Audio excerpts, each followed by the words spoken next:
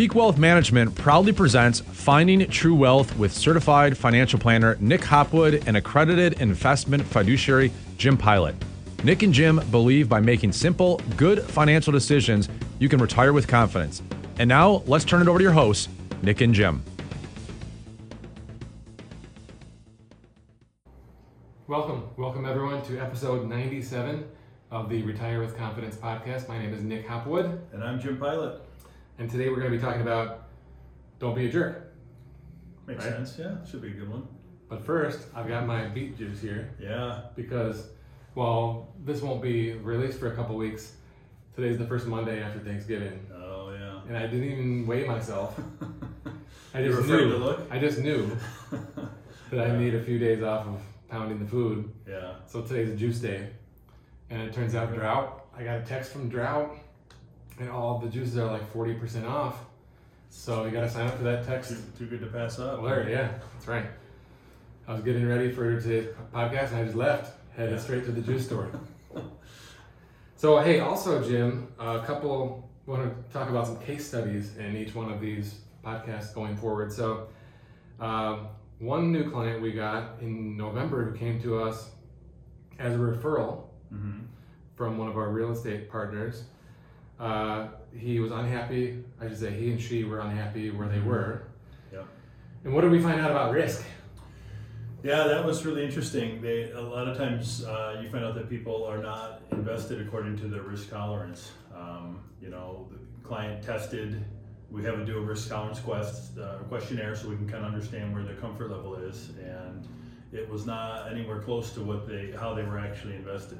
It was like extreme. Yeah. There was they were invested 100% equity, and they scored like a 40 on the risk quiz, Right. which was probably lower than he really needs to be. But we ended up making a change with risk, right? Yeah, definitely. It was it's a big change to go from almost 100% equity down to a little more in the middle. Right.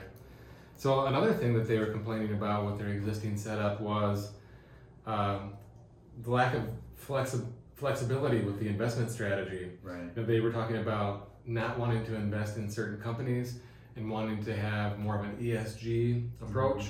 We talked about that in an episode that was recently released. And we do have that flexibility, right? So we were able to offer that level of customization to their portfolio. Yeah, they were, similarly, where we like to use a lot of third-party strategists, they had also used third-party strategists where they were, but with no flexibility. They had certain stocks that they didn't want to own for, whatever the reasons were, right? Moral reasons or whatnot, and the other advisor did not have the ability to take that position out, whereas we can completely customize if need be. So that was cool. And finally, they were paying higher fees, above average fees, and a $100 a month retainer fee, right? Which was on top of the advisory fee, right? Which I don't agree with. Not at all. Yeah, a situation like that is usually rarely going to be to your benefit, right? If you're paying that kind of money for tax advice or whatever it is, as opposed to just finding a good CPA, we have good referral partners, and just going to them and having them knock out the taxes. And finally, no financial planning. And so, if I'm 50 years old and I want to retire at 60, how do I know that I'm going to be on track at 60? Right. Yeah, sadly we hear that too often, right?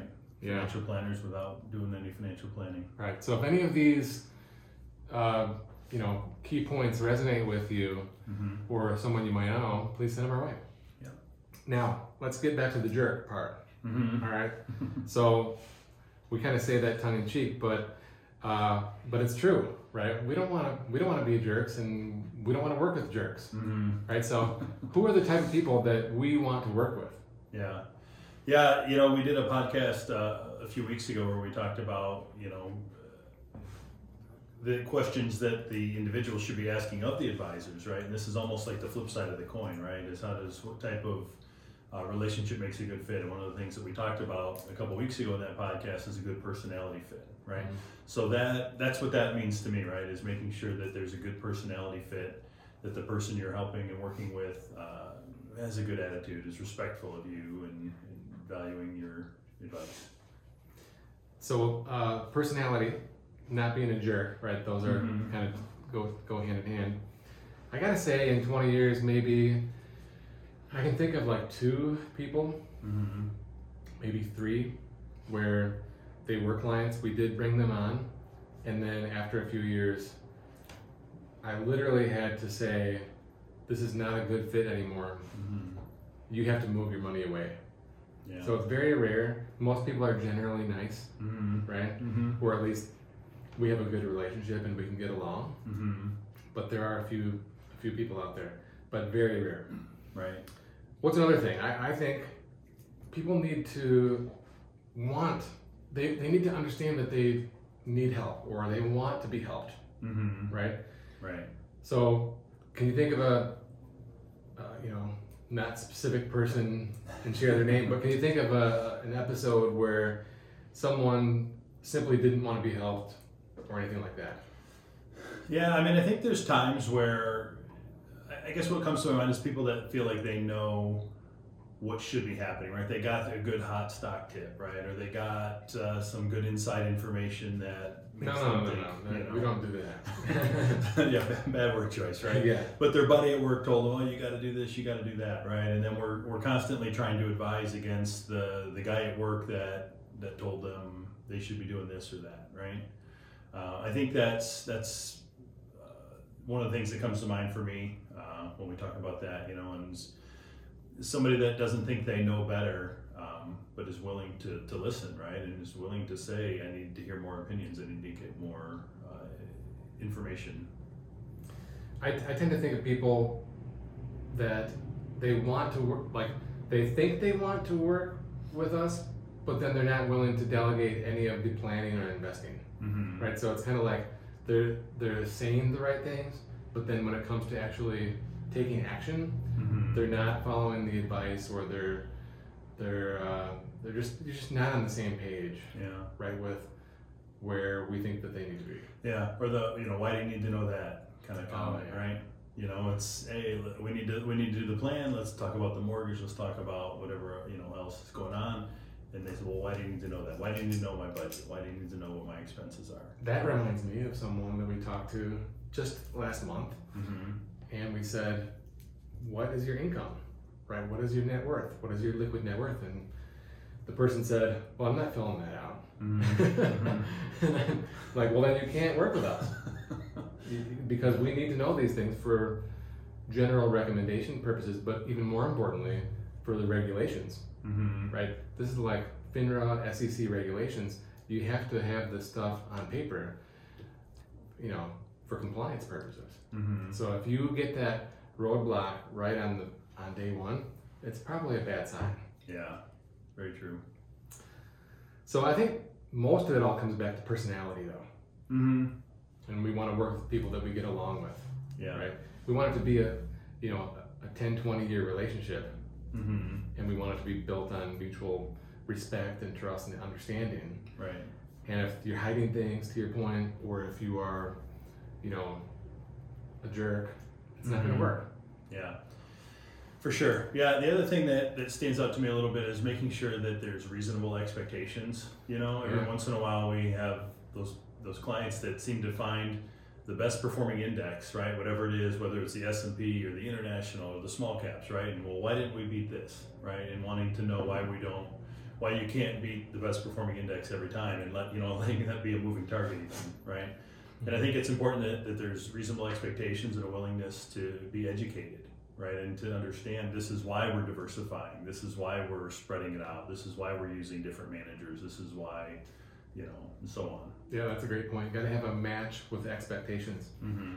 And finally, this is a question that I get often as a result of the podcast, because at the end we say, if you have a $500,000 portfolio, Mm-hmm. give us a call. Right. But we don't have a hard $500,000 minimum. Mm-hmm. We're putting that out into the universe, right? Mhm. But it's not a hard line, okay? Right. We will work with people that have less, Mm-hmm. okay? We have a hard time turning people away. We think that if you need help, we want to help. especially if you check all the other boxes we just talked about. If you Yeah. are genuinely wanting help and genuinely wanting to make good decisions to set up a good financial future, especially if you're young, right, and you have a long time horizon, I think we're definitely willing to look beyond that to find that a good fit.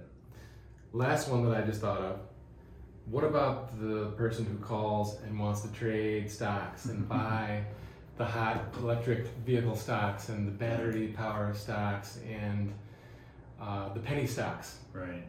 Is that a good fit? That does not tend to be a good fit. It's hard to justify some of those purchases into a good sound financial plan. So what's the solution then? Sometimes people have the need to scratch the itch, right? They want to make the trades, and I think it's okay that they have like a trading account, right, or a fun account, right? Whether they just kind of do it on their own through a TD Ameritrade retail account or something, where you can put a small portion of your net worth in there and just use that as your fun money, your trading account. I think that's a perfect solution. Mm-hmm. So on that note, if you have $500,000 in your portfolio and you need some help and you want to delegate some financial planning and delegate some investment management, and have a coach in your corner who's going to help hold you accountable, consider working with us. You can learn more at peakwm.com. And we'll see you next time for episode 98. You've been listening to certified financial planner Nick Hopwood and accredited investment fiduciary Jim Pilot on the Finding True Wealth podcast, sponsored by Peak Wealth Management. You can learn more about Peak Wealth Management by visiting peakwm.com or follow on Twitter at nhopwood1.